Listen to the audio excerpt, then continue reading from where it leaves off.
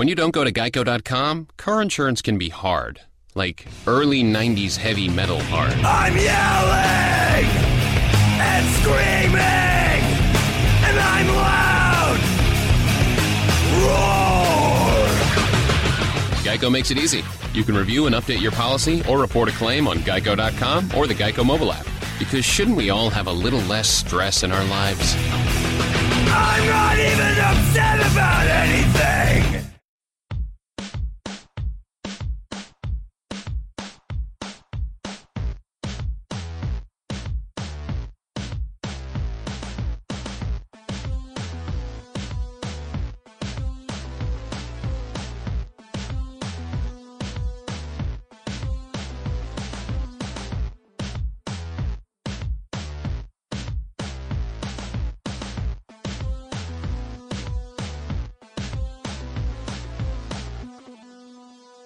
Welcome to Real Jam Radio. I'm Danny Leroux, your host, and so happy to have you with us for this episode. I wanted to have on Kevin Pelton of ESPN, one of my favorite guests, and we had this original concept a couple weeks ago about doing a podcast on kind of ways that the league could improve, and we built that into about the first half of the show. We have a series of, I think, interesting ideas and issues and concepts of resolutions of that, and then we get into a larger discussion about the league, and I think you'll really enjoy it. So the first part, I think it's about 40 minutes on the tweaks, and then about another 40 minutes on the league itself and where things are going, and I think you'll really enjoy it. Thanks so much for coming on. Thanks for having me back on. So when we originally were talking about doing this, the conversation was on things that the NBA could do in the short term to improve the quality of their product. And there are a couple different things, and I was going to let you pick where we started on those various kind of ideas. Yeah, I mean, I think it was kind of specifically the idea of what are things that are happening in the league that aren't quote-unquote basketball. And now I'm hesitant to talk too much about it because someone yelled at me on Twitter after I said that about taking a charge in the open court on an unsuspecting player running down court. Like, why are you so arrogant? How do you get to define what's basketball or not? And I don't feel that way at all. Like, that's the debate, but it's just the idea is here we have to start with the concept of let's design the rules around encouraging basketball as it should be. Yeah, and really, the way that I think about it, and some people don't like it, is to think about it as an entertainment product. And so you think about, well, what takes away from the experience? And the reason that matters is because at a functional level, the quality of the product affects not only how many people watch it, but affects how much money the teams make, how much money the league makes, how much money the players make. And so the better the product, the better it is for everyone, especially if you can do things that also have positive externalities, you could call it, of reducing injuries. And I think that's one of the big things with charges for me, is like you can get out of that. I was in the building when Mo Spates tried to draw an unnecessary charge on Kevin Durant and was a but-for cause of one of his injuries. Yeah. I mean, my one concern with entertainment is I feel like that turns off a certain segment of people who otherwise might be on board with us because they start saying, well, why don't we have a 4-point line and a 5-point line? Why don't we have Harlem Globetrotters tricks out there? Why have a travel rule? Because you could do a lot of cool stuff if you don't travel. Fair point. To me, so that's why I've kind of shifted my tone, and obviously one of the things that's going to come up in this is the Hack-a-Shack, since I have become, I guess, the leader of the movement against it in some ways. People object to it for a variety of reasons, but I think there's a lot of people who are like sympathetic. Yeah, it's no good for the game, but just make your free throws, which is an argument that bothers me on several levels, but again, a separate issue. And so I've given up on that argument entirely. And my argument is strictly, this is just not basketball. It's not, it's a Bill James quote that I used in the original piece I did on this last spring. Anytime there are rules changes, he was talking about college basketball, but NBA is similar.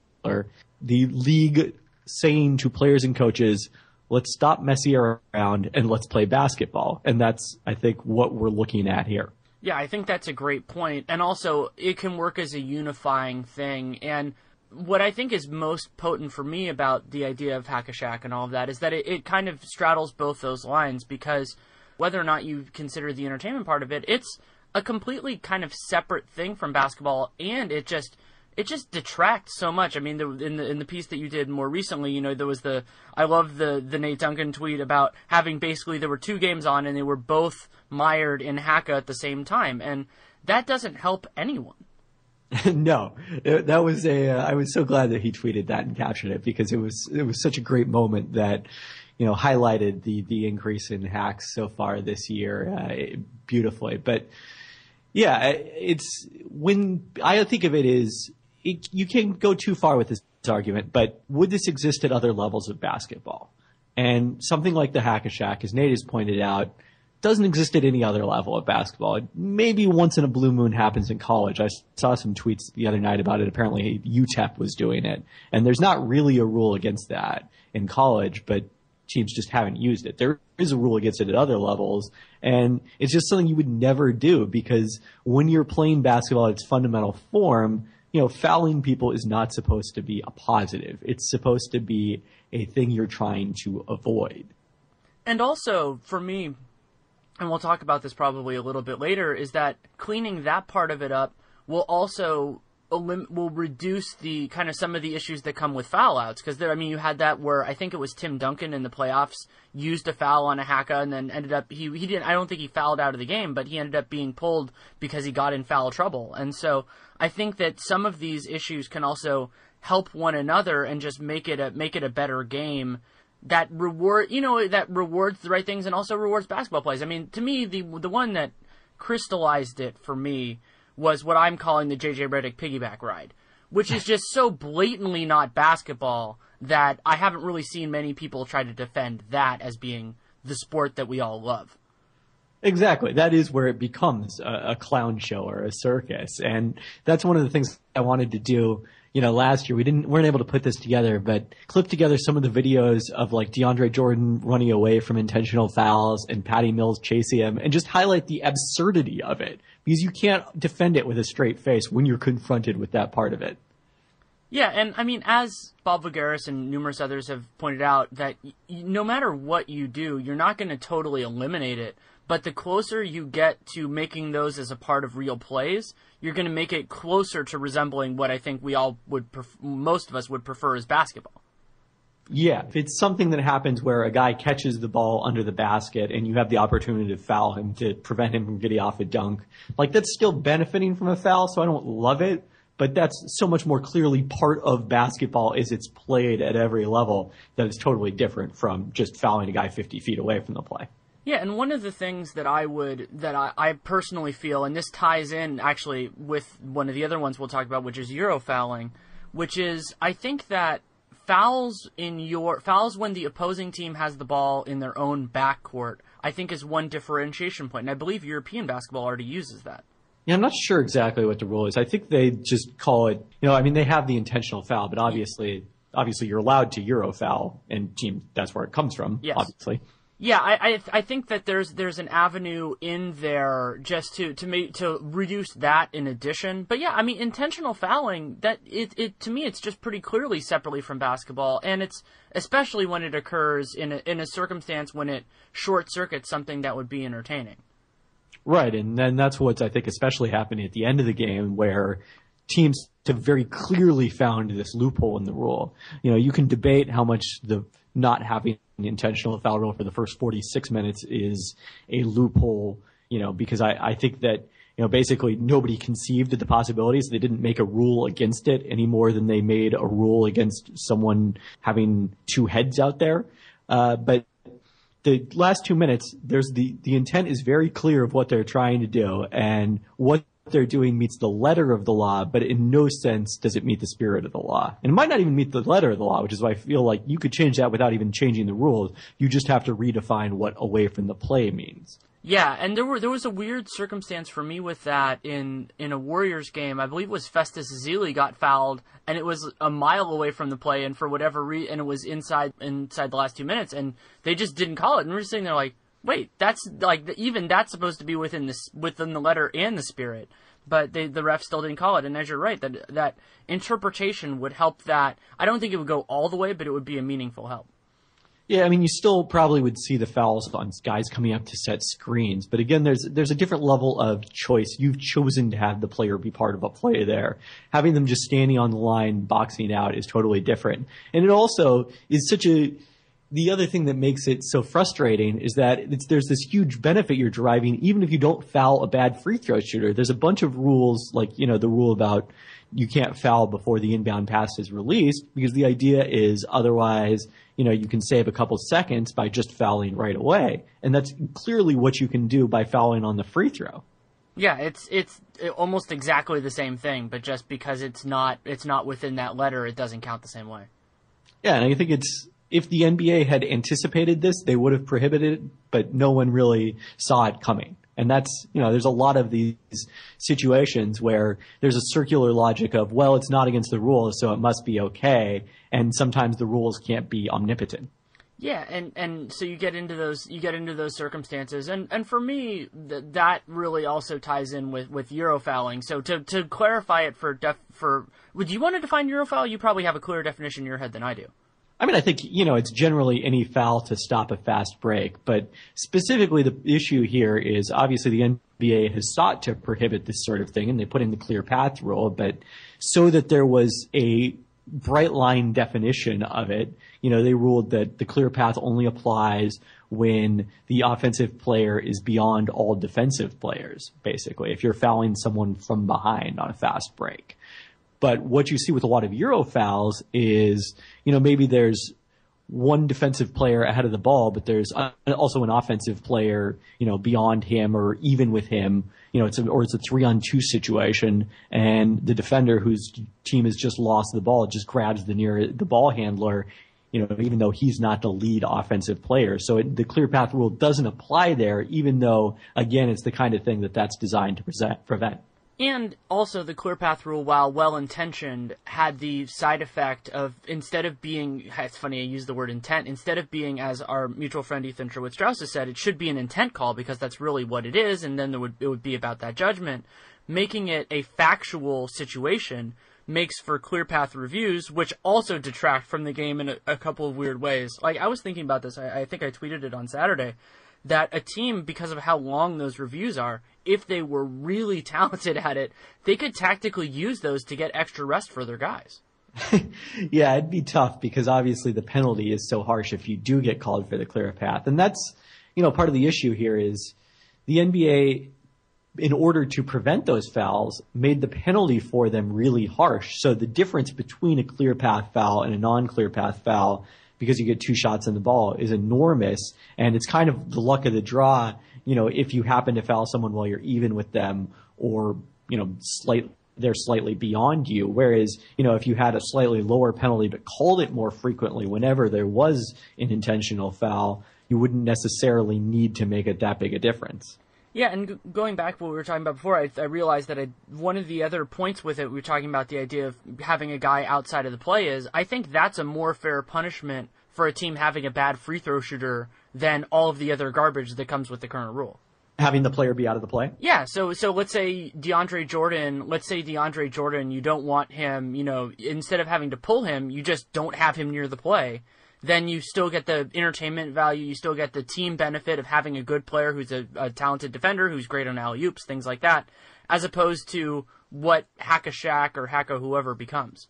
The one thing I have heard from some people in the league that I think, has probably a more realistic chance of getting past his intentional foul reform than completely outlawing it is saying that it is, and you alluded to this earlier, illegal in the backcourt, but the player can't cross half court and the offense has to make that decision about whether they want to play 4-on-5 or not.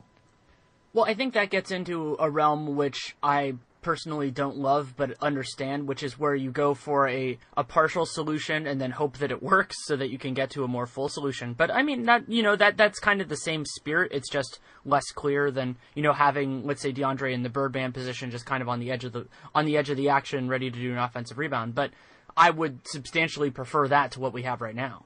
Same here. I mean, it's definitely improvement, if not a full solution. I think what a lot of people in the league like about it is they feel that there should be some punishment for being a poor foul shooter, which to me is kind of odd because again, if no one had ever thought to start intentionally fouling guys without the ball, they wouldn't suffer any benefit, So people say we're quote unquote rewarding poor free throw shooters, which is strange to me because the starting point is no intentional fouls, not the current system. Well, and there are parallels to this actually in the collective bargaining agreement too, which is that when you have this much money on the line, people are going to find every single loophole they can and exploit it. And so an understanding of those kind of processes, and this is true in all walks of life that have specific rules and incentives like this, is sometimes you're going to realize that you made a mistake and you're going to have to fix it when you can.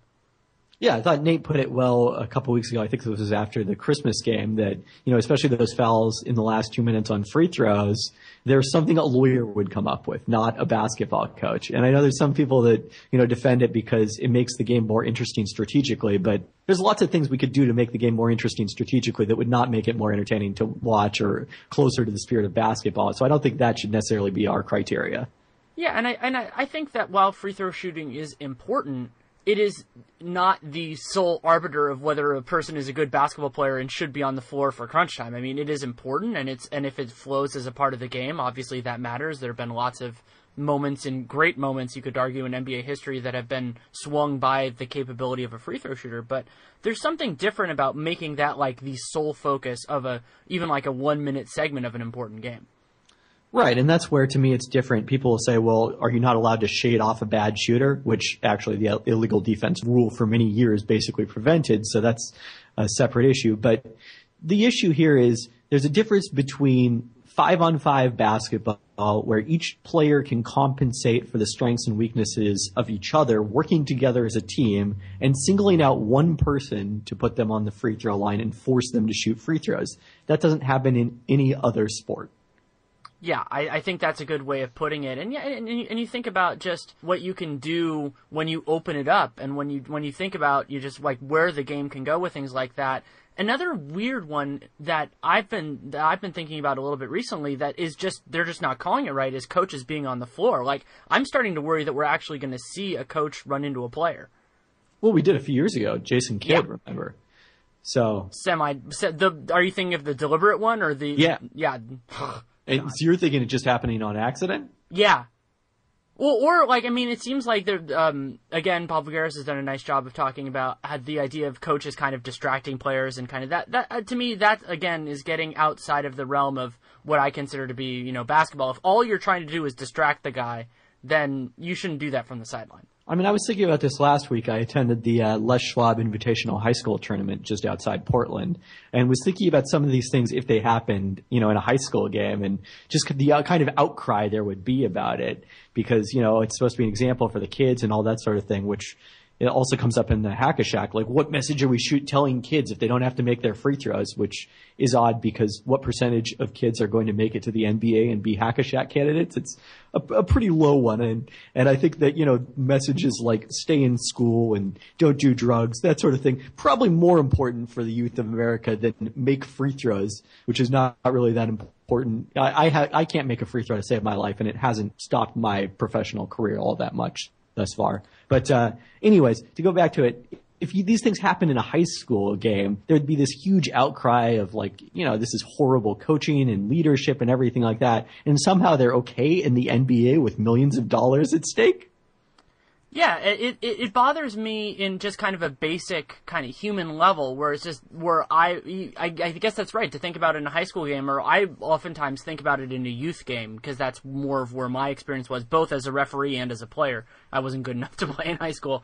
And I think that there's just no benefit to it. I mean, what I like to think about with all these kind of rules, I guess it's, again, background as being a lawyer, is what are you incentivizing and what are you disincentivizing? And so to me, you want to disincentivize anything that is negative conduct. And there are different ways to do it. Of course, the punishment is a very important part of it. But in most of these circumstances, the issue is not necessarily assigning a punishment. It's actually enforcing it. Right.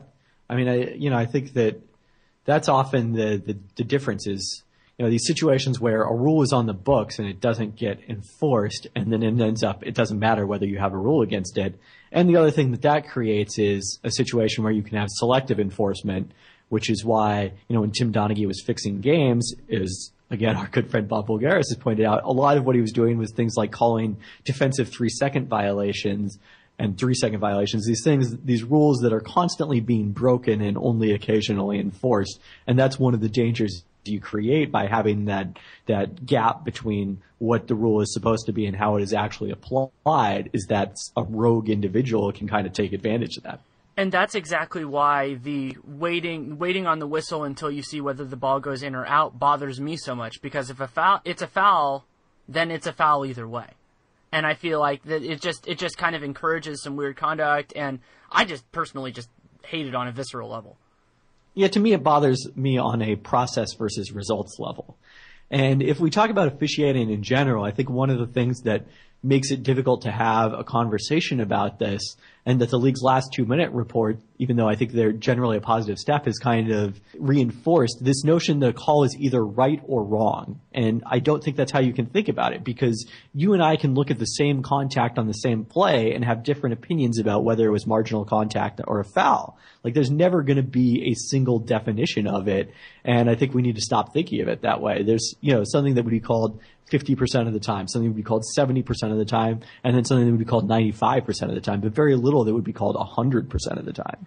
Yeah, there's a fundamental difference between the way basketball is officiated and, let's say, baseball, because baseball, almost all of the contact is, it's in those specific timings, and it's not really about the art of it. It's just, did the ball get there before the runner got there? But in basketball, it's all shades of gray.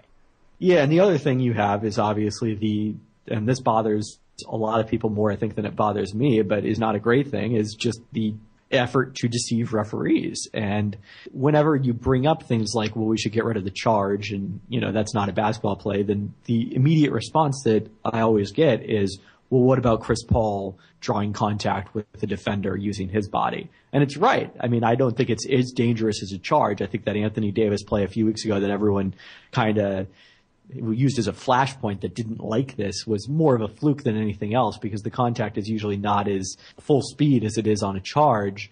But it's definitely, again, a thing a lawyer would do to try and take advantage of a loophole in the rule. Yeah, I think that the way that I've phrased the charge issue is you just it needs to be thought about in a different way, because, and again, this goes back to basketball. For me, taking a charge is not defense. Getting into the right position and actually defending is defense. Yeah, I mean, I think there are certain situations where it can be, and particularly I think here the compromise is probably if we start talking about just the difference between drawing a charge as a help defender versus drawing a charge as a primary defender. Right. Because usually if you do it as a primary defender, it's because you've established good defensive position and just made it difficult for the offensive player to go anywhere. If you're doing it as a help defender, usually it's just you're trying to get run over. And I just don't consider trying to get run over an admirable part of type of defense. Yeah, that's a great distinction to make, and I think that is really where the distinction is. And also, if you want to think about it in terms of the risk of injury, generally players are aware of the person who is guarding them, but if they're focusing on other things, like the most egregious to me are pass and crash, because it's already out of the play. Right. And so that, both in terms of rewarding quote-unquote bad behavior, but also in incentivizing something that is dangerous, you hit both of those on a pass and crash, whereas on other ones, maybe you hit one or the other. And it's just so viscerally unsatisfying, because the play is that part of the play is over when you've passed the ball. Like, the defense has already done its job in that part. So, it's now a completely unnecessary collision. Yeah, I think that, again, when we talk about the idea of, thinking about it at a lower level of play, if you take out the risk of what help defenders do, I think that's something that helps basketball at every level. I think that it would encourage players to do the right things, and it takes away an easy out. And I think that anything that does that is something that's positive for rewarding the right things, because it takes away something that, while there are good players and great players that do charges, to me it's usually a way out as opposed to being the primary strategy. Well, you certainly think of it as being something that rewards lesser athletes. I mean, naturally it's, guys who are big and can block shots are going to try to do that rather than trying to take a charge. So for better or worse, it's a way for guys who don't have that ability to sort of compensate and provide some rim protection. Are there any other things in this realm? There's one scorekeeping one that I'll talk about, but is there anything else in this realm that you think is kind of a family member of these issues? Let's see. I thought there was one more maybe that we had, but now I can't remember what it might have been. Well, so I'll go through the other one that I have, which is a little bit different. It's something I've talked about in various capacities before, and Shane Battier is actually an advocate for this as well, though he doesn't push it publicly as much. Is the idea that end of half, end of quarter heaves should not count as field goal attempts because it's another one of those. It doesn't hurt anyone, but if you take away the stat part of it, players will do it all the time, and it's quite exciting. Right. I mean, that one to me is something of a no-brainer because, first off, it encourages more exciting basketball. And second off, it gets us more towards the real ability of players being reflected in the box score. And I think that's just generally a positive thing. That's another issue, by the way, with the Hack-a-Shaq this year because it's gotten so far out of hand. Like DeAndre Jordan's going to set the all-time record for free throw rate because of he's getting intentionally fouled. And it's this thing that doesn't reflect his actual skills or what's actually happening with the Clippers offense whatsoever. It's just a complete bookkeeping quirk on some level. Hey, maybe since he gives them so many half-court defensive opportunities, that should strengthen his Defensive Player of the Year bona fides. I hadn't thought about it that way. Doc, maybe don't tell Doc. Well, so Nate and I discussed last night that I'm a little bit dumbfounded by why he's so awesome in defensive RPM, and it would be hilarious if that was part of it. I don't think it is because, obviously I'm keeping stats on all of these intentional fouls this year, and I don't think the Clippers defense is actually all that much better when he gets hacked. Which is an indictment of the Clippers. Yeah, they're giving up 113.8 points per 100 possessions on those ones, and you'd only expect them to give up 106. Wow, yeah, so that's interesting too. I mean, and another part of what bothers me in this weird way about Haka is that teams haven't figured out the right way to do it, in the sense that, okay, if you are embracing that as your strategy, let's say you're the fouling team. Well, then you want to make sure you have at least one guy on the floor who is, I would say, offensively gifted, but you're not going to use enough to have his fouls matter, and so you use that person as your primary fouler. And if you're the defensive team, you can shift your talent to be more defensively talented people, unless you think that the other team is going to stop hacking, which most of the time they are not. Right. I mean, that's the one potential downside from the foulee's standpoint, is you don't have control over it. But a lot of times you want them to stop hacking. That's why you're taking your guy out. This has happened a lot of the time with Jordan and particularly with Andre Drummond. So, if they do stop because of the fact that you've got all your second unit or your defensive minded players on the court, then in some sense you've won. Yeah, and you can always change that around. You can affect that equilibrium. But I think in some ways for me it's more on the fouling side, because you see these teams that do it with their starters on the floor. It's like, what are you doing? You do it with your other guys and you beef up their fouls. Oh, that's the other thing. You've talked about this for years. I think you're completely right on it. Is the idea of foul outs. I think that's something, I have my own idea on it, but I think that there is a middle ground there that we can do better than we're doing right now. Yeah, I advocated this a couple of years ago in the playoffs and have been a believer in it going back to, I think George Karl wrote about it in his autobiography back in the late 90s.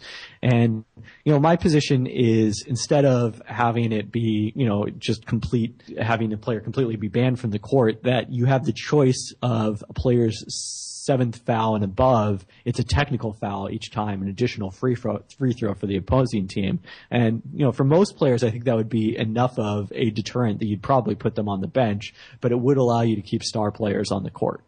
Yeah, and so what that does is, again, it is, I think it's a more fair disincentive than the current situation, especially when you consider how the way that fouls can be called, how there are so many shades of gray, is that it provides the buffer for when a guy gets, let's say, two kind of ticky-tack fouls, that instead of having to play, let's say, for whatever reason, even though he doesn't foul much, I'm thinking of Stephen Curry, let's say instead of playing Stephen Curry 25 minutes, you can play him 32 minutes. That is better for everyone except for the opposing team. Yeah, it takes an element of the excitement about a star player picking up fouls early is the maybe the one downside. But again, that's not necessarily the way you want to lose. And there is still a penalty, I think, certainly, because, an extra free throw for each foul is a pretty big deal, especially, presumably this is going to be happy a lot of times late in close games. But again, it gives you more flexibility, more strategy, and less players on the bench. Would your preference be if the league implemented something like that the coach has to make an immediate decision, like as soon as a player picks up his sixth foul, or would it be a requirement for re-entry? I think you can re-enter. I think it's just known that, as soon as you get to 7, that's going to be a technical. Okay, I think it's interesting either way from a tactical perspective, the idea that a coach has to make the decision on the fly versus that. And the only thing about it, of course, you have to make sure that the team that is getting the benefit, the team that has gotten fouled 6+ times by this guy, that they get to choose their free throw shooter. But that's the way it always is. Yeah, it'd be a standard technical foul at that point. Of course, you'd still have the issue of like LeBron James taking that technical free throw over Kyrie Irving because for whatever reason he does that. But this is, by the way, borrowed from college basketball to some extent, because that's what they do, or actually I should say from the NBA, because this is what they do when teams are reduced to 5 players on the court and one of them fouls out. I think we saw with Robert Sacre with the Lakers against the Cavaliers a couple years ago, and that came in laying on the bench game. And Don Nelson's record-setting win. Right. Because one of the Warriors players got hurt. So there was this argument about whether they had to play the hurt player or whether they could bring the other player back in. Whereas in college, you can go down to 4 and in some cases even 2 players on the court, which does fascinate me on some level. Yeah, I've been intrigued by the idea every once in a while. Again, this is good on just the concept thing of what these level players playing 4-on-4, let's say in overtime, like what that would look like compared to a 5-on-5 game. Well, I'm very into that idea. Yeah, I mean, you think about how it's turned out for hockey. I mean, basketball is a sport where you can't do anything really like a shootout, but that would definitely get you closer. And if you change the foul-out rules, I think that the other reason that it would help is for longer games, for overtime games. I think it's Jeff Van Gundy has talked about the idea of you get an extra foul for overtime. I'm not as big a fan of that, but if you can bring players back in, I think that solves that problem anyway. Right. Do you think overtimes are too long? I would like to see it 4 minutes. Yeah, I think it would be a little bit better if it was a little bit shorter. But I don't think it's egregious right now. I just think it'd be a little better shorter. Yeah, it just seems to me like it's a really long period when usually those games are just going to come down to the final minute anyway. Like almost let's skip ahead to that. Though you do create, I think with a shorter overtime, you do create the wonderful not perverse incentive, but the incentive that I've thought about for years, which is that because that extra possession in overtime, as opposed to where it balances in regulation, of having this like 7'5" guy on your team for the sole purpose of winning the opening tip in overtime, which I completely support just on an entertainment, just on every level for my own satisfaction. I don't think this is a good idea, but what do you think about the idea of increasing the size of active rosters so that you could have more guys like that who are true specialists? I support it. You already know my idea that I think that teams under the salary cap should also be able to have as many guys on their roster as they can fit under the rules, which I would not include to active rosters. I'm not saying the Sixers should be able to have 20 guys suited up, which actually would be kind of fun. But it would be kind of fun, but they'd run out of space courtside because of the fact that so many teams sell those seats. Yeah, and I'm at the point now where I'm fine with incentivizing, if you want to call it that, owners that are willing to spend a little bit more for a better team. Like that really is the distinction right now between some of this is, let's say Dan Gilbert's probably the best example of this, like if he might be willing to spend a little bit to have a 7'3" guy for that purpose. Or I mean, he might be somebody like Willie Cauley-Stein. I don't know if you saw it, I think it was Cale Schoonhardt had this discussion of who could touch the highest on a backboard right now, which is actually kind of the spiritual analog of this. And it would be kind of fun to see those kind of real specialists get a place in the league in this kind of way. And I think fans would actually really gravitate towards that because it would be players who maybe they could identify with a little bit more in some way. I think the one downside, as has been pointed out, is it kind of increases the cult of the coach if there's a lot more of this kind of platooning and strategy as opposed to, encouraging versatile players who can do multiple things. Yeah, there is some of that. And when you said that, I immediately thought about how Scott Skiles would handle things if he could have 16 guys in his rotation, which terrifies me to no end. Aaron Gordon would never play, except for one stretch in the second quarter where he scores 10 points. I think that it's one of those things, like, you have to really think about it the whole way, and I think you would want to go on the small end first, maybe push it to 14 and see how that works beyond really pushing it beyond that. And I think that's really the way that for things like this that aren't as big, incremental improvements is probably the way to do it, whereas when you have a big problem, you always want to think of the big solutions, but you might not want to try it immediately. Yeah. While we're on the topic of rules changes, how do you feel about the coaches replay review or challenge? I actually think I don't love the idea of it, but what I've said for a little while now is that there should be a fourth official who is not on the floor, who can unilaterally make decisions on things that the other refs might miss.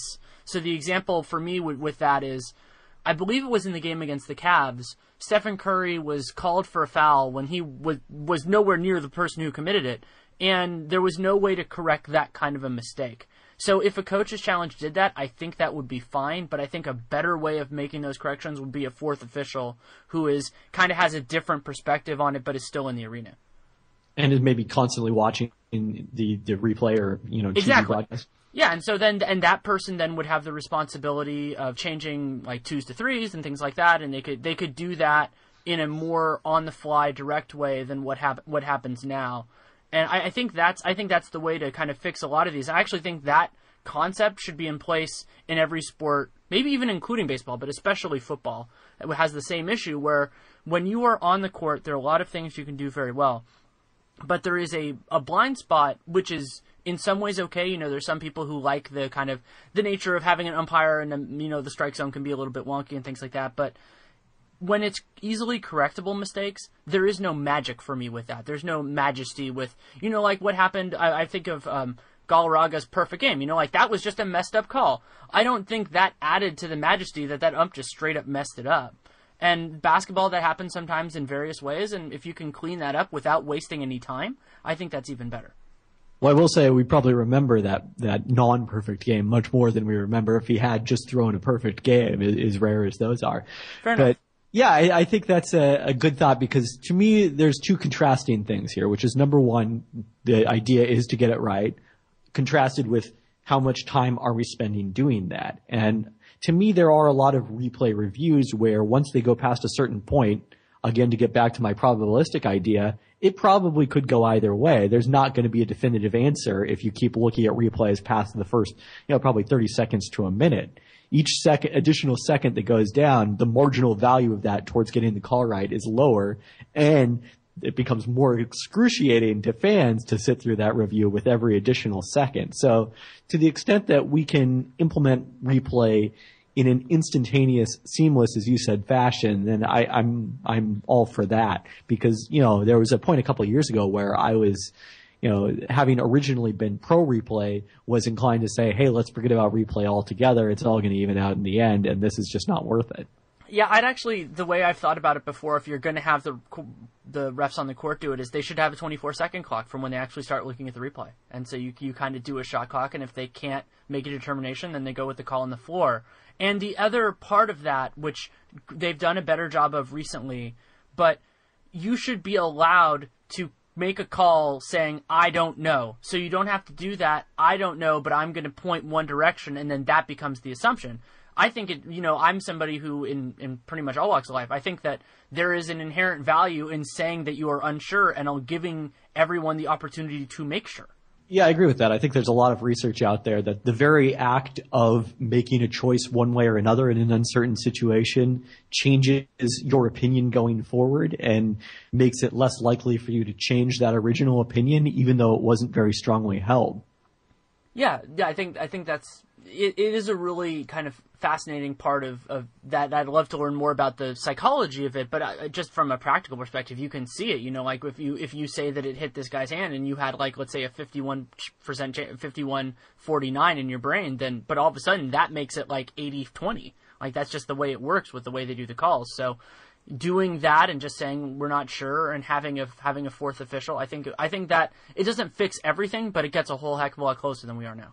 I also think that's the psychological danger of Twitter, because there's all these ideas that were once floating around in our heads, but we weren't expressing them except maybe to the person sitting next to us at games or while we were watching games. And now all of a sudden they're out there in print for everyone in the world to see. And they, even though, Twitter is so ephemeral and they just sort of disappear out there, again, the very act of voicing these things and putting them out there makes us cling to them more strongly. It certainly does. I was actually thinking about that for whatever reason. I really chuckle whenever something hits my feed and somebody favorited something that somebody sent to me or I sent to them 6 months ago. And it's like, how did you find this? How did this come into play? And so it is ephemeral, but at the same time, every once in a while somebody digs something up and I don't care.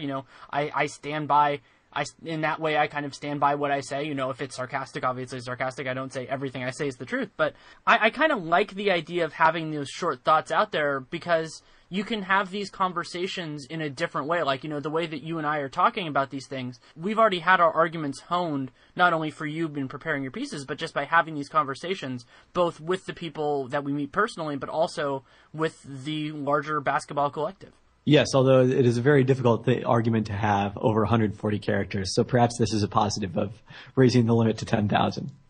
For some people. But yeah, so let's move on to the league in a broader sense.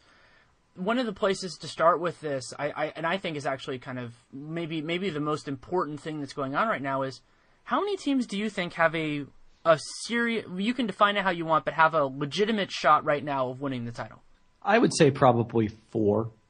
I mean, I think that, the Clippers are the most borderline case, but, it seems that Cleveland is probably the only team in the East that rises to that level. And then obviously Golden State and San Antonio in the West. And I do think Oklahoma City is at that level, although, depending when this comes out, I may have put out an argument about a move that I think could get them to that level. I think that Oklahoma City is definitely there because their ceiling is super high. This is a team that we haven't seen at their quote-unquote best, actually, since they made the finals. And, of course, they don't have James Harden anymore. But why I've thought for a while that they would be a compelling matchup for both of the Western Conference teams that are above them is that when they succeed, it's hard to counter because Kevin Durant's the best isolation scorer in the league. So what do you do against that? I mean, he's a good passer. It's something that when they're on, but they just don't have the right surrounding talent to really get it all the way.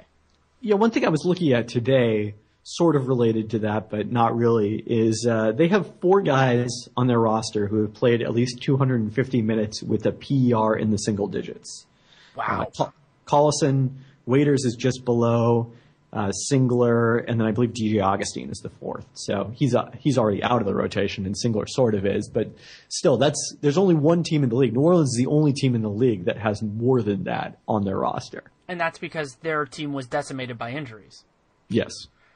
Yeah, and Oklahoma City, that is an issue for them. The way that I've talked about it is that they just don't have enough depth on the wing to facilitate even the small ball lineups that we've all wanted to see with them. I mean, if you want to talk about they should play Durant at the 4 and Ibaka at the 5, well, who the heck is playing the 2 and the 3? Exactly. I mean, they have a hard enough time finding one wing to finish games, assuming they have Steven Adams at center, which most of the time they have. So finding 2 of them has been downright impossible. And all of this may be factored into the story I have written. Maybe. But that gets into a conversation about that. I wrote about this week for the Sporting News. Actually, came out right before we recorded this, about the Clippers. And the way that I couched the piece, which argued that the Clippers should trade Chris Paul in the near term, is at a certain level, when you're ownership, and this is an owner's decision, not anybody else's, is you have to decide how you are defining success. And for me, that's why the Clippers are so fascinating, is they're at a level where a lot of teams would be pleased. If you're probably going to host a playoff series, you have a very good chance of winning at least one playoff series, but you're probably not going to win a title. So you have to figure out if that is enough. Because if that's enough, you're fine. But if that is not enough, then you have to start thinking the big thoughts and the scary thoughts. Yeah, I thought that was a really fascinating piece. I mean, obviously, it's not the first time that anyone's broached the idea of the Clippers making a big trade. I mean, Doc Rivers has been talking for a while here about, if we don't get over the hump this year, something is going to have to give, something's going to have to change. And, it's pretty obviously not Blake Griffin, because he's the youngest of their big 3. And, much better than DeAndre Jordan, who's close to him in age. So, unless you can get some sort of crazy Blake Griffin, Kevin Durant trade like people threw out like several years ago, you're probably not trading him. Jordan doesn't have that kind of value, I don't think, especially because, the market for centers, I don't think is that terrific right now. So it probably is CP3 as the guy if you're looking to make that kind of move. The one question to me that comes up is, you posited in there him going to the Lakers and then the Lakers and Clippers ending up in battle for free agents in 2017. And that to me is precisely, I think, why you wouldn't make that trade, is because anything you do probably at this point is that Clippers organization has to be predicated on how could we get a free agent to join Blake Griffin. Yeah, because you're not going to make that sacrifice without a corresponding return, especially when you think about that they're still going to be a playoff team this year. So it's not like you can do what let's say what Golden State did when they acquired Andrew Bogut and then just fell down to keep their draft pick. You're not going to do something like that if you're the Clippers. So that does change your outcomes. And you can't be sure, let's say, because this class is pretty shallow in terms of the guys who can make a real big impact. I mean, if what this really ends up with, the second best guy in this class is probably Al Horford. Al Horford is, I would say, is better than DeAndre Jordan, but it's not miles better. That's not going to make them this title contender. But what the difference with the Clippers is also that some of the best guys in 2017 are point guards, and you think that they wouldn't want to play with Chris Paul. Right. I mean, inevitably that's the case. So I think the other issue you run into is who can, you're probably going to have to sell for 75 cents on the dollar, because it's very unlikely that anyone will have a single prospect or even two prospects that come close to approaching Chris Paul's value, which sort of highlights how remarkable the timing was for another thing I'm writing about later this week on the, Kevin Love trade for them to be able to get Andrew Wiggins in return. Yeah, and you think about how rarely those trades work out, but at the same point, part of why I wanted to write the Chris Paul piece is that there's a group of players, and this is another piece I'm going to write in the near future, who I would be terrified to be the team that signs them to their next contract. And that's not to denigrate Chris Paul's ability as a player. He's a clear-cut all-star right now. He's an unquestionable Hall of Famer, but his next contract is going to be terrifying. And the historical precedent for smaller point guards in their 30s, especially in their mid-30s, it's basically John Stockton and everyone else. And so that isn't to say that it won't work out. It's just a very, very dangerous bet when you have other pieces that are really good. If you're a team that's in trouble or you're a team that needs an identity, then you can do something like that. But if you have a potential MVP candidate in his late 20s, that's a very dangerous game. And you didn't even mention, Chris Paul's knee history as Correct. far as losing meniscus, which is very frightening in the long term. The guy who to me best exemplifies this is someone who's long been linked with Chris Paul, Dwight Howard.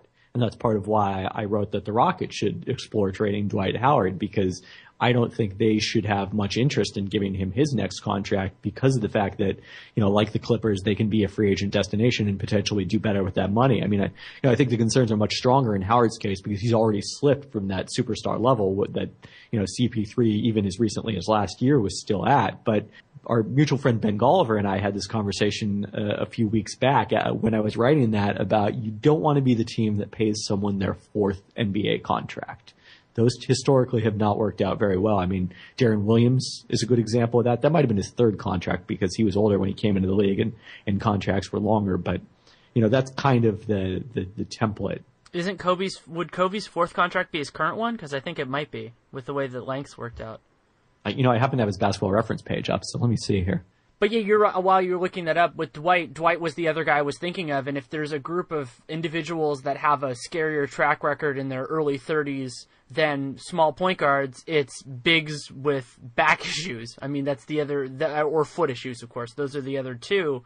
And Dwight, I think you're right that Dwight is an even clearer example because Chris Paul, even if he loses a half a step or a step, I think he can still do a nice job running an offense. He's such a smart player. He's such a cerebral player. But if you're a rim protector in particular, and you can't get to the places you used to get to and you can't jump the way you used to jump, that changes your value in a way that is kind of precarious instantly. Which is funny because usually we think of centers as the ones that are going to age well, and guards like small guards, like you mentioned, as being the troublesome ones.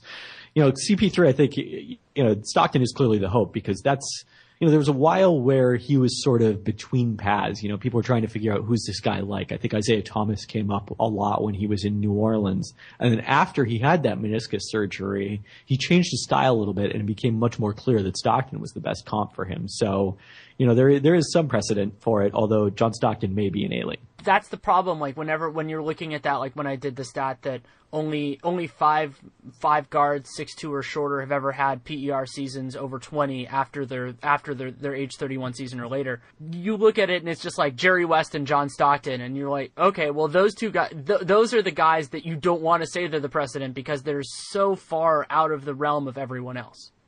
Right. I mean, CP3 may be out of that realm himself. I mean, we may eventually point to him in that is the third example of this, but I don't know if I would necessarily want to bet on it. But by the way, this is Kobe's fifth contract. His fourth was the extension he signed in 2010 that covered the 2011-12, 2012-13, 2013-14 seasons. So he had 2 healthy years, and then the one he missed almost entirely. Yeah, I think Joe Johnson's on his fourth one right now. Well, Joe Johnson's a different story altogether. 7-time All-Star Joe Johnson. Well, actually, that's a very small point, but it is something that matters to me. Does the All-Star format bother you? The way that we vote for starters doesn't really bother me because it is for fans. I think that, it does become an issue when you look at, someone like Joe Johnson because of the fact that the precedent, as I looked at last year, is basically everyone with 7+ All-Star appearances has eventually gone into the Hall of Fame. And it's hard to think of Joe Johnson as a Hall of Famer given his career. To me, the easy fix, I would, number one, expand the rosters. I advocated for this last year. They've been the same size for 5 decades, even though the league has expanded multiple times in that span. So people talk about them being watered down, but it's really quite the opposite. But more importantly, I think there are very good reasons to maintain conferences throughout the season in terms of travel and for the playoffs. But there is no good reason to me to maintain conferences for the All-Star game. Yeah, especially when it can lead to these really strange disparities that persist for years. And if the goal is to have the best product for the fans, then why should you make sure that you have to have the same number of guys in the East if the West is better or vice versa? Yeah, and again, there's no real downside to this. It's not like we're losing that hated rivalry between the East and the West that fuels the excitement for the All-Star game. Also, I still stand by my opinion that you would have to do it as like a round robin, but U.S. versus Warriors versus World would be quite fun. It would definitely be entertaining. The other thought I had one time is we should pick 2 separate All-Star rosters. We should pick one that's like the 12 most deserving players and use that for historical purposes. And then we should just have the players you want to see in the All-Star game and have that be the guys that actually play. Yeah, I've had that idea before too. I actually had this with both the dunk contest and the All-Star game. If you really wanted to push it in the fan perspective, would be to have the last spot in the game, let's say we're abolishing the conference concept, and allow players who are not in the NBA but who are actual basketball players. So like Justin Bieber would not be eligible, but Ben Simmons would be. Have those guys be eligible for that, just to see what happens with it. For me, it's just like you throw a bunch of data at the wall and just see what happens. I would just be fascinated to see that. Also, the original inspiration for that was to put Andrew Wiggins in the dunk contest when he was at Kansas. I'm just hoping that the believers manage to listen to this and they're all over you for not believing that he's an actual player. I will give you a very short story on that. So when I met Chas Mellis and J.E. Skeets years before, like when I had just started as a writer and before they became the starters when they were doing Basketball Jones, they were a little bit disappointed that I had been credentialed to cover the celebrity game in L.A. and they had not. And I explained to them that the downside of doing what I did is that I was going to be hearing a scream at a pitch that would probably deafen me for 2 hours, and they did not have to, and they acknowledged that was a legitimate point. I will admit that I've been unhappy at times that I've had to choose between the rookie challenge and the celebrity game because I would like to cover both of them at the All-Star games that I have attended. I think it would be fun to do some sort of basketball game of people who actually have that in their background somewhere. Like I think it's like, or like players. I understand why they can't for logistical reasons, but like players who play other sports who are actually good at basketball. Like I think it'd be fun to as somebody who's played with college level athletes in other sports in basketball. It's actually really fun to watch. I mean, that gets us closer to the rock and jock ideal that I think on some level is at the heart of the celebrity game. It is, and also they should totally incorporate the extra net, for the rookie game or something. I mean, they need to do something for that to make it fun. Oh, also the other esoteric thing like this, which as you know, I support in everything, is I think it would be fun if for the All-Star game and for the playoffs, if teams could in the All-Star game pick their teammates. I think that would be really fun and lead to a whole bunch of random personal animosity, which I think is sorely needed in the league right now. Yeah, it definitely would lead to that. Like if LeBron chooses Chris Paul over Kyrie Irving and just leads to just a whole bunch of rampant speculation right before the trade deadline. What was fascinating to watch which teammates the guys that, that group that tweeted their All-Star picks earlier this week had. Yeah, I saw that, and also I was thinking about that in terms of LeBron's letter and just like blatantly not including everybody who was in the Wiggins Love trade. It's just kind of mean in a way. Look, it helped all of us journalists out. Made it much easier to connect those dots. It really did. And the Wiggins trade, I think about that sometimes because Wiggins is better than I thought he would be, and I give him credit for that. But I think that he would not be a great fit in many ways for this Cavs team. He would bring something that they didn't, but he would have probably made, the Shumpert trade wouldn't have happened, probably would have been very different. I'm writing about this Friday, so no comment. Okay, fair enough. What else do you think are the lingering stories in this league? We can talk about the race to the bottom, which is suddenly heated up now. Yeah, I mean, I think the other story related to how many championship contenders are there is what does that end up meaning for the trade market?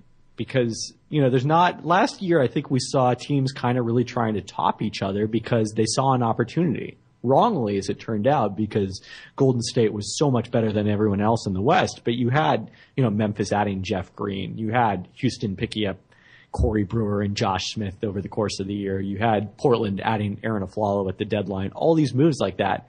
And I'm not sure who's going to make those kind of moves this year. I mean, maybe it's one of those East teams trying to distinguish themselves in that race for second, where it seems like, there's very little separation between second and 10th in the conference.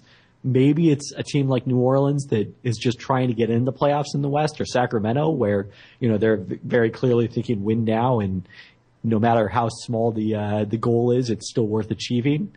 But it could be a really relatively quiet trade deadline if there aren't that many buyers and maybe not even that many sellers because so many teams are still in the playoff race.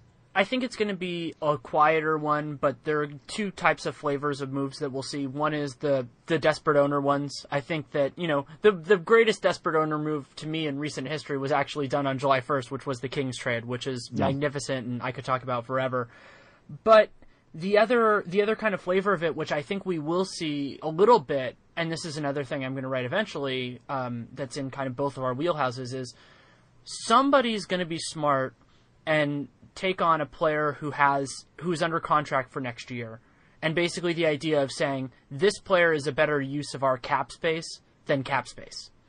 And I think there will be one or two of those moves, and we will talk about it afterwards, as those were some of the better moves of the, let's say, from January to July that happened because teams are going to spend money like drunk sailors on shore leave. I mean, they're going to have to on some level because of the fact that there's so much money that most teams have to spend just to get to the salary floor, let alone to get to the salary cap, and so few players out there. So, yeah, the marginal cost of a win in free agency next year, could be like twice what it was this year. It really could be an incredible leap because of that fact. And yeah, it's created this interesting situation where in the past, the issue was teams always shot themselves in the foot by signing guys to too long contracts, role players who lost most of their value by the end of it. You can still do that. I think Oklahoma City probably did with Kyle Singler last summer, but it's getting increasingly difficult to do. And now it seems like the longer the contract, assuming it was signed, far enough in the past that the salary is run at the old scale, the more valuable it becomes. Yeah, DeMarre Carroll might be a good example of that. He signed early, signed a longer contract, and he should be a nice fit with that. And that also, what you're talking about there, is also ties in with something I wrote about a little bit for the Sporting News, as I've struggled to convey to people why this summer is going to be so insane. Is the idea, and the Kevin Durant piece I wrote actually kind of got part of the way there, but the big thing is if teams need to clear space, the players they're going to be moving this summer are actually good. Like, I've used the term the Nene test, which is basically the asset test if a guy's a positive or a negative. Almost any team that is looking to clear space can do it because the guys that are under contract are going to look good. Yeah, and again, because the alternative is so high that, I mean, I think it's a little bit similar to 2010 when teams did move some pretty good players to clear enough cap space for the LeBron pursuit. I mean, you recall Washington getting a first-round pick with Kirk Heinrich and then managing to flip him like 6 months later for a first-round pick. That was a pretty incredible piece of business on their part. And I think you could see some deals, sort of in that vein, in terms of level of play, not in terms of probably the draft compensation. If a player like a Durant or Horford, one of those truly elite players, wants to go somewhere, the answer this year, unless they want to go to Cleveland, is they can. And so those teams would be in this kind of weird segment. But what makes this year different than almost any other year is that you have this, what you could call the tragedy of the commons, which is the idea that there are so many teams that are going to have space that what happened with Utah and the Warriors with the Andre Iguodala situation won't be able to happen, which is that they were able to exert this pressure, and the Warriors had so much of an incentive to do it that they gave up 2 first-round picks. Those picks aren't going to be super bad because the Warriors are incredibly good. But I don't know if you want to say Houston, whoever you want, the Warriors, whoever, if the player of their dreams decides to go there, the Clippers if they made the Chris Paul trade, or even if they didn't make the Chris Paul trade, like if that's where they want to go, those teams are going to be able to make that happen. Yeah, I mean, the interesting question is how much free agents will really consider them. I mean, LeBron ultimately, that first time in 2010, I don't think he even gave a meeting to teams like Dallas, and maybe Houston was in this category, although they were probably still rebuilding at that point. But the teams who would have had to make a trade to create that cap space, he ended up only really negotiating with teams that already had the cap space, which I think is generally what we've seen from free agents. So it would be a little bit of a paradigm shift to see them seriously consider teams that would need to make a move. Dwight Howard is a trailblazer in this respect. Yes, I guess he was with the Warriors. Yeah, I mean, didn't work out and pissed Andrew Bogut off, but that's the way it went. I mean, it ultimately won them a championship. It really did, and that the Warriors, what's been so crazy, and it all really comes from Stephen Curry having what was a justifiable contract at the time, but has turned into one of the best contracts in the history of the league, is that it has made all of these insane possibilities over the course of it. Also, the fact that they collected all these assets in like a 3-year span, that they've been involved in so many crazy possible near misses, including and the ones that they actually did. Yeah, I mean, you look back at each step of the way where it might not have happened the way it did.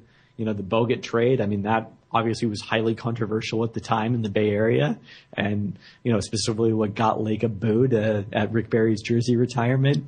You look at what if David Lee doesn't get hurt in training camp last year? Do they ever figure out just how amazing Draymond Green is, or is he still coming off the bench now? I mean, all those questions like that. Klay Thompson, Kevin Love trade. I mean, yeah. And also the Klay one is also an avenue into the craziness that is the Kevin Love trade, because Flip Saunders got so fortunate with how that turned out that he basically, the best offer came after everything else had fallen off the table. I mean, it'd be interesting to see in hindsight how well the Klay Thompson trade would have worked out. I mean, obviously, I don't think it would have been as good for them as the Wiggins trade, but they still would have been getting a guy who now has become a top 5 shooting guard, certainly in the league. And, any of our concerns about, he might get overpaid because they're going to have to give him a max extension if they trade for him. Well, it turns out a max extension for Klay under that salary scale would be a bargain right now. So it almost could have worked out, I think, for them either way. Yeah, and if that trade had also included Harrison Barnes, which it might have, that would have given them another nice depth piece. And also the insanity for me that would have been if somehow the Warriors had ended up with Zach LaVine, just to have him in a situation that would actually work for him would have been exciting. Yes, that would have. He could have really fulfilled his inner Jamal Crawford as a scoring 6-man off the Warriors bench. Yeah, Jamal Crawford is a Warrior, which most people forget, but I was a partial season ticket holder that season before I started covering the team. Yeah, I actually forgot that happened until I wasn't even thinking of that reference. But he didn't score 50 in Golden State, did he? No, I think he scored 50 against Golden State. Okay. But I think just briefly before we part ways, I think that what has happened in the last week or so, 2 weeks, is Phoenix falling apart has suddenly made the bottom of the league substantially more interesting to me. Yeah, I mean, for a while there, I wrote about this on Sunday, the odds of teams getting the number one pick, and for a while it felt like, was it just academic with Philadelphia and LA because they're locked into the top two spots?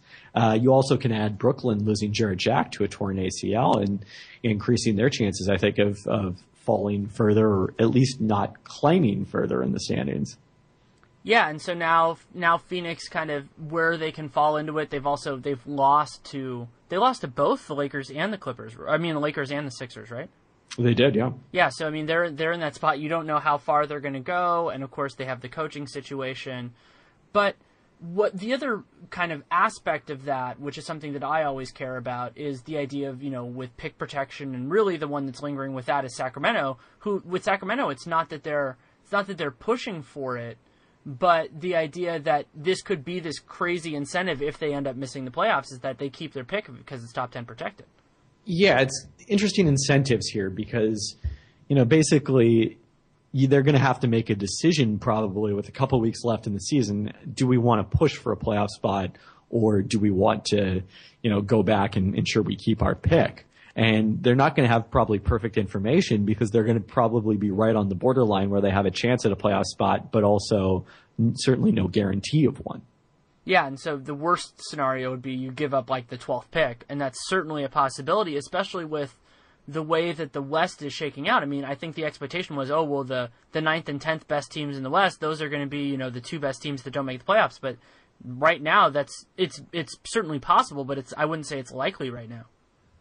No, I mean, I think that we can look at, Utah's probably likely to play better going forward. Obviously, they're going to get Gobert back before too long here, and that's going to make a huge difference for them and Favors, who has been out for an extended period with these mysterious back spasms. So, for them even to still be in the playoffs at this point is probably still an accomplishment.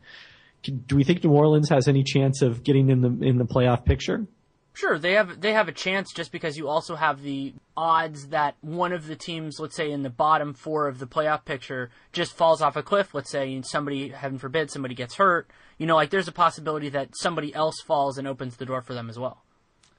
Houston is the bizarre one here because, I think you look at the 8 teams that are currently in the playoffs and say they're probably going to be the 8 teams at the end of the season. But how much, is Houston still going to stay in this 6, 7, 8 range, this below 500 range, or are they ever going to make a run? Like, what is going on there? Yeah, that's a big question. And also, what do they want to do? Because they have all these, if you want to call them potential assets, that are about to turn into pumpkins. Because they not only Dwight Howard, with his situation, but Terrence Jones, Demo, all these players. And so when I think about, if I were Daryl Morey, would I be thinking about making some wholesale changes? Because you're probably not going to get into that group. Your odds are you're not going to, win a title this year. And if all of those players are about to become overpaid or, let's say, less palatable, then are you willing to do that? And could a thinned out Houston team still make the playoffs? Yeah, I mean, they probably could because that's the one upside is they've got a lot of relatively interchangeable pieces. The downside is they haven't gotten a lot better since guys like Mota Eunice got back in the lineup.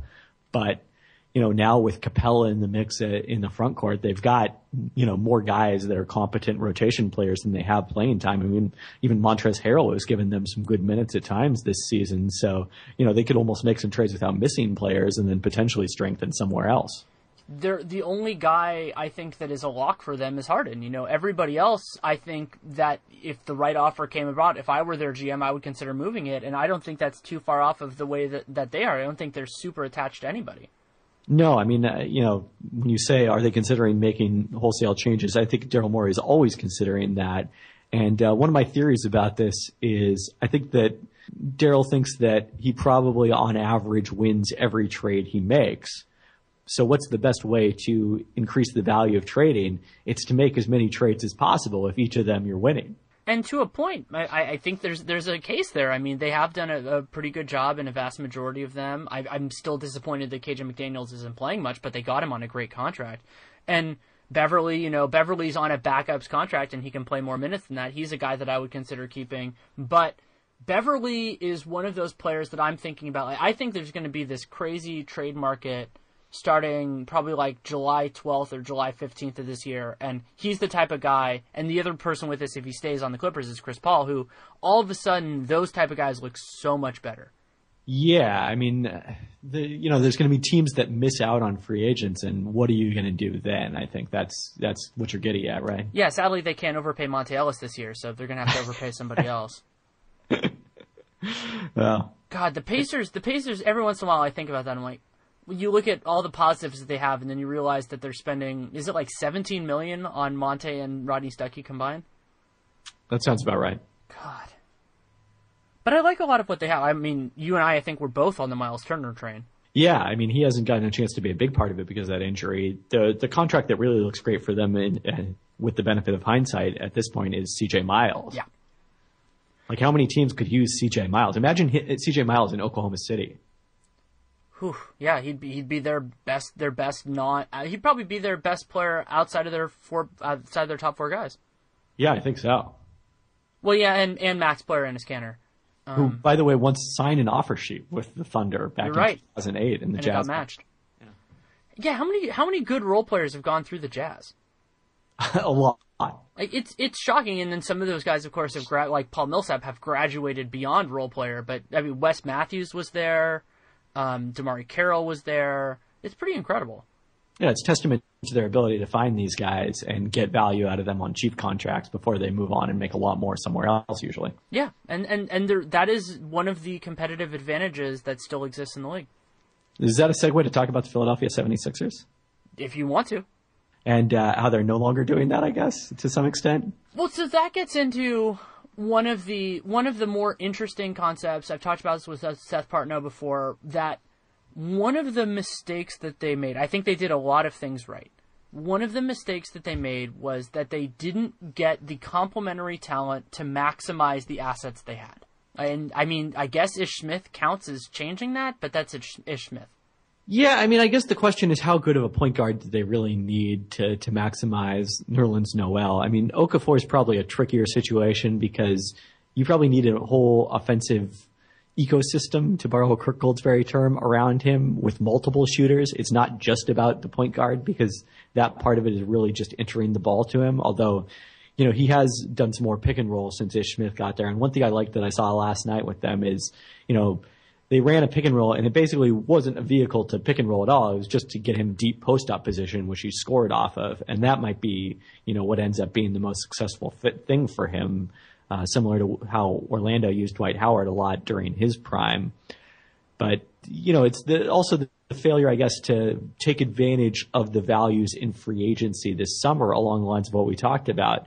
If they're planning to start ramping up their spending next year, it's going to be a lot more difficult to do that than it would have been this summer if you're going after an Al-Farouq Amino or someone like that. Well, yeah, and even the idea, which I posited in a piece, of running up the prices on everybody else. If you're sitting there and you look at the Bucks, who you consider another good young team, and for whatever reason it looks like Chris Middleton is taking as much money in 5 years as you would give him in 4, then you just hurt them a little bit by making that offer. But the other guy, so you're completely right on that point.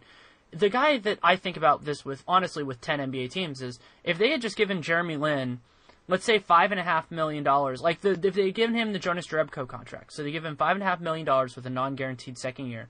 Say you're making as much money as it looks like you're being offered around the league. He doesn't solve all their problems; they're still going to be terrible. But at least then you have a better way of showing off and evaluating your own guys. And you might also have been able to get some value for him at the trade deadline, I think. Yeah. That's the other potential scenario there.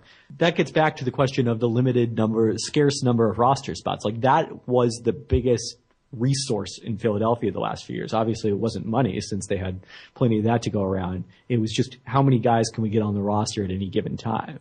Yeah, and if they were allowed to have more, I think that would have been fun. So they didn't have to cut Christian Wood to sign Elton Brand back.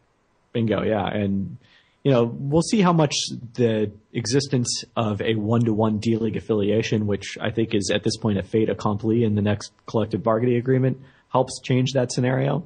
Because, if you've got a situation where Christian Wood is on a 2-way contract, or you have exclusive rights to him with your D-League team, it becomes a lot different than having him as one of those 15 guys. What would you think about the idea, this is just spitballing, the idea of expanding no trade clauses, because I think part of what is also creating a disadvantage, let's say for a team like the Sixers, is that let's say Jeremy Lin, for whatever reason, let's say he would have wanted a partial no trade clause or something like that. I don't see who that hurts. Like, if you just allow a team to do that, because yeah, it's great that the best players can have it, but as long as it's negotiated, who's being hurt by that? I mean, as I think this through, my answer is probably on a lot of things in the NBA. If it's an existing owner who sells the team to a new owner, and if that existing owner is like, well, we just need to sign free agents, so if it takes a no trade clause, then all right, that's what it takes, and then you fill up your roster with those, and the new guy takes over, and there's no way to do anything because of the fact that your roster is full of them, which is the same kind of thinking that obviously underlies the no trading future picks in consecutive years, the Stepien rule. You can still trade your picks every year if you want, as long by the time you get to the draft. So the league obviously doesn't care about forcing teams to make first round picks. What they care about is not decimating your future assets and slashing the value of the team in a future sale. That's fair. That's definitely fair. And I think that the Sixers are in a compelling spot also because, like the Rockets in the sense that I could see them moving almost anybody, though a lot of guys are at a low point in their value. I don't know who on that team they see right now as indispensable. When you're 3-31, you probably shouldn't see anyone as indispensable. They've got 4 now, don't they? Yeah, they have 4 because I'm changing them. You shouldn't see anyone at that point probably as indispensable. Well, that actually gets into something I've been thinking about a lot for myself, and my general philosophy, if I were in that position, is that the only players who would really be on a theoretical no trade list for me would be guys who are clear cut, either current or future MVP candidates, because those are the players who can swing titles. I've trot out the stat numerous times about how basically every team in the last 30 years that has won a title has won it with somebody who's already won an MVP award. So for me, the only people I would ever even consider hanging up the phone without listening would be, the Stephen Curry, Karl Anthony Towns class of guys. Are you in kind of the same mindset with that? Yeah, to me, the concept of someone being untouchable is really a fan and media thing and not a team thing. I'm sure that there are players that would like to be considered that. And, obviously if their name gets out in rumors, it's going to impair the team's relationship with the player. But internally, what if LeBron James becomes available? What if Steph Curry becomes available? Like, you can't sit there and say that someone is untouchable because that means they're untouchable. Like, everything is negotiable, ultimately. Everyone has a price. Yeah. But yeah, I think that it is interesting. Like, you think about, like, what would it take to theoretically get Anthony Davis from the Pelicans? But, you can always think about that there are teams with collections of assets. Like, if the Warriors said, we will trade you the rest of our team for Anthony Davis in whatever capacity. Well, it's kind of like the offer that I would have proposed to the Kings for DeMarcus Cousins if I were the Lakers, which is, you can make any trade you want with our players and the number 2 overall pick, which became D'Angelo Russell. The reason I would have done that is just because the Lakers didn't have enough assets to really make it work. Right. And, I think when I looked at this before the draft, that I found that basically if you added up all the positive trade values on the Lakers roster, they still didn't equal Cousins' trade value. So, there literally was no way for them to make a fair trade. But, other teams obviously have more flexibility with that sort of thing. Just a little bit. Yeah. Anything else you want to talk about? Oh, anything you want to promote? You're producing a metric ton of material in a great way. Yes, there's certainly a lot to get through. I got a few things. Busy week coming up the rest of the week. So as I alluded, Oklahoma City's trade target is coming up. Then a Kobe piece on Thursday, and then Friday revisiting the Love Wiggins trade. So awesome. Looking forward to it. Yeah. Thanks so much for coming on. All right. Always a pleasure to join you. Always a thought-provoking discussion. Thanks again to Kevin Pelton for taking the time. Of course, you can read him at ESPN, specifically ESPN Insider, and you can follow him on Twitter at kpelton, KPELTON. If for some reason you don't already, he's a great follow there. And of course, his material, he's very prolific in a overwhelmingly positive way. I'm incredibly jealous in a way of his work ethic, because I could do a lot more if I had worked the way that he does. But I love the conversation. I thought it was really interesting, and I'm somebody who loves thinking about kind of the big ideas and thinking of making things better. And it's not as being a critic, it's being an optimist, and it's thinking that things can always be better, and things can be improved. And I think that's something I try to do in the rest of my life, but it's kind of more obvious in the NBA. It's something we spend a lot of time watching, listening to, talking about, writing about. So in a way, it kind of hones those criticisms in and of themselves. Speaking of honing criticisms, any input you have on the show, positive, negative, I really do appreciate it. The best way, if you can fit it in 140 characters, unless you're one of those 10,000 folks, is you can send to me on Twitter. My Twitter handle is Danny LaRue, DANNYLEROUX. You can also email me. I have DannyLaRueNBA@gmail.com, which is for things like this, for input. And I really do read everything. I respond to as much as I can, but I don't make that a promise because it takes time, and certain people, do things that are very difficult to respond to. So, but I do read everything, and I do appreciate it. The other thing you can do is if you subscribe to the podcast, that's something that's really good. And if you like it, if you write a review, because that is something that not only is good for advertisers, but is a way that, though I don't know exactly how Apple does it, it's a way that they consider it for placement, and the higher you are in the rankings, the more people see it and things like that. So can do that. And also, if you like it, recommend it to people you think that'll like it. I always encourage that. I try to do that with my own work. So I do that. One other thing I'm going to mention now, I'll probably promote this on Dunked On at some point, is I'm an iPhone user, so I don't have access to Dogcatcher, which is the podcast app Nate uses.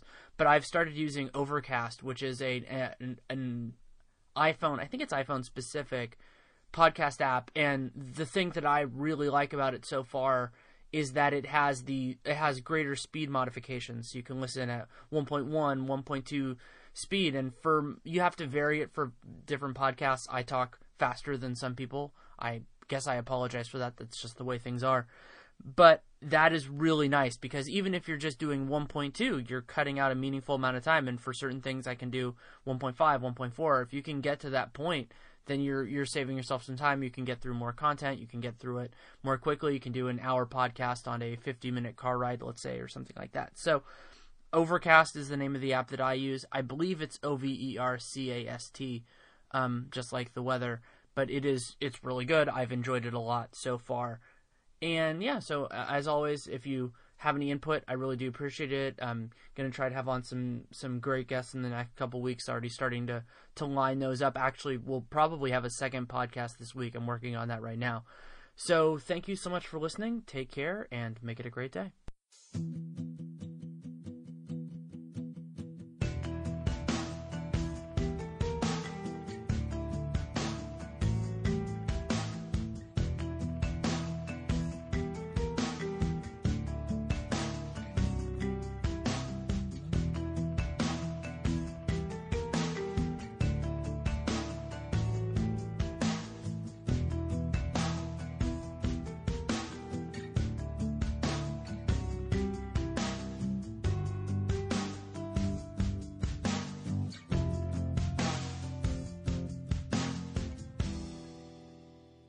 Run to Old Navy for revolutionary prices on summer's most stylish shorts. Tomorrow only, they're all 50% off for the whole family. All your favorite shorts, denim, linen, all of them. All shorts are 50% off tomorrow only. Run to Old Navy. Valid 6/30, excludes active. Run to Old Navy for revolutionary prices on summer's most stylish shorts. Tomorrow only, they're all 50% off for the whole family. All your favorite shorts, denim, linen, all of them. All shorts are 50% off tomorrow only. Run to Old Navy. Valid 6/30, excludes active.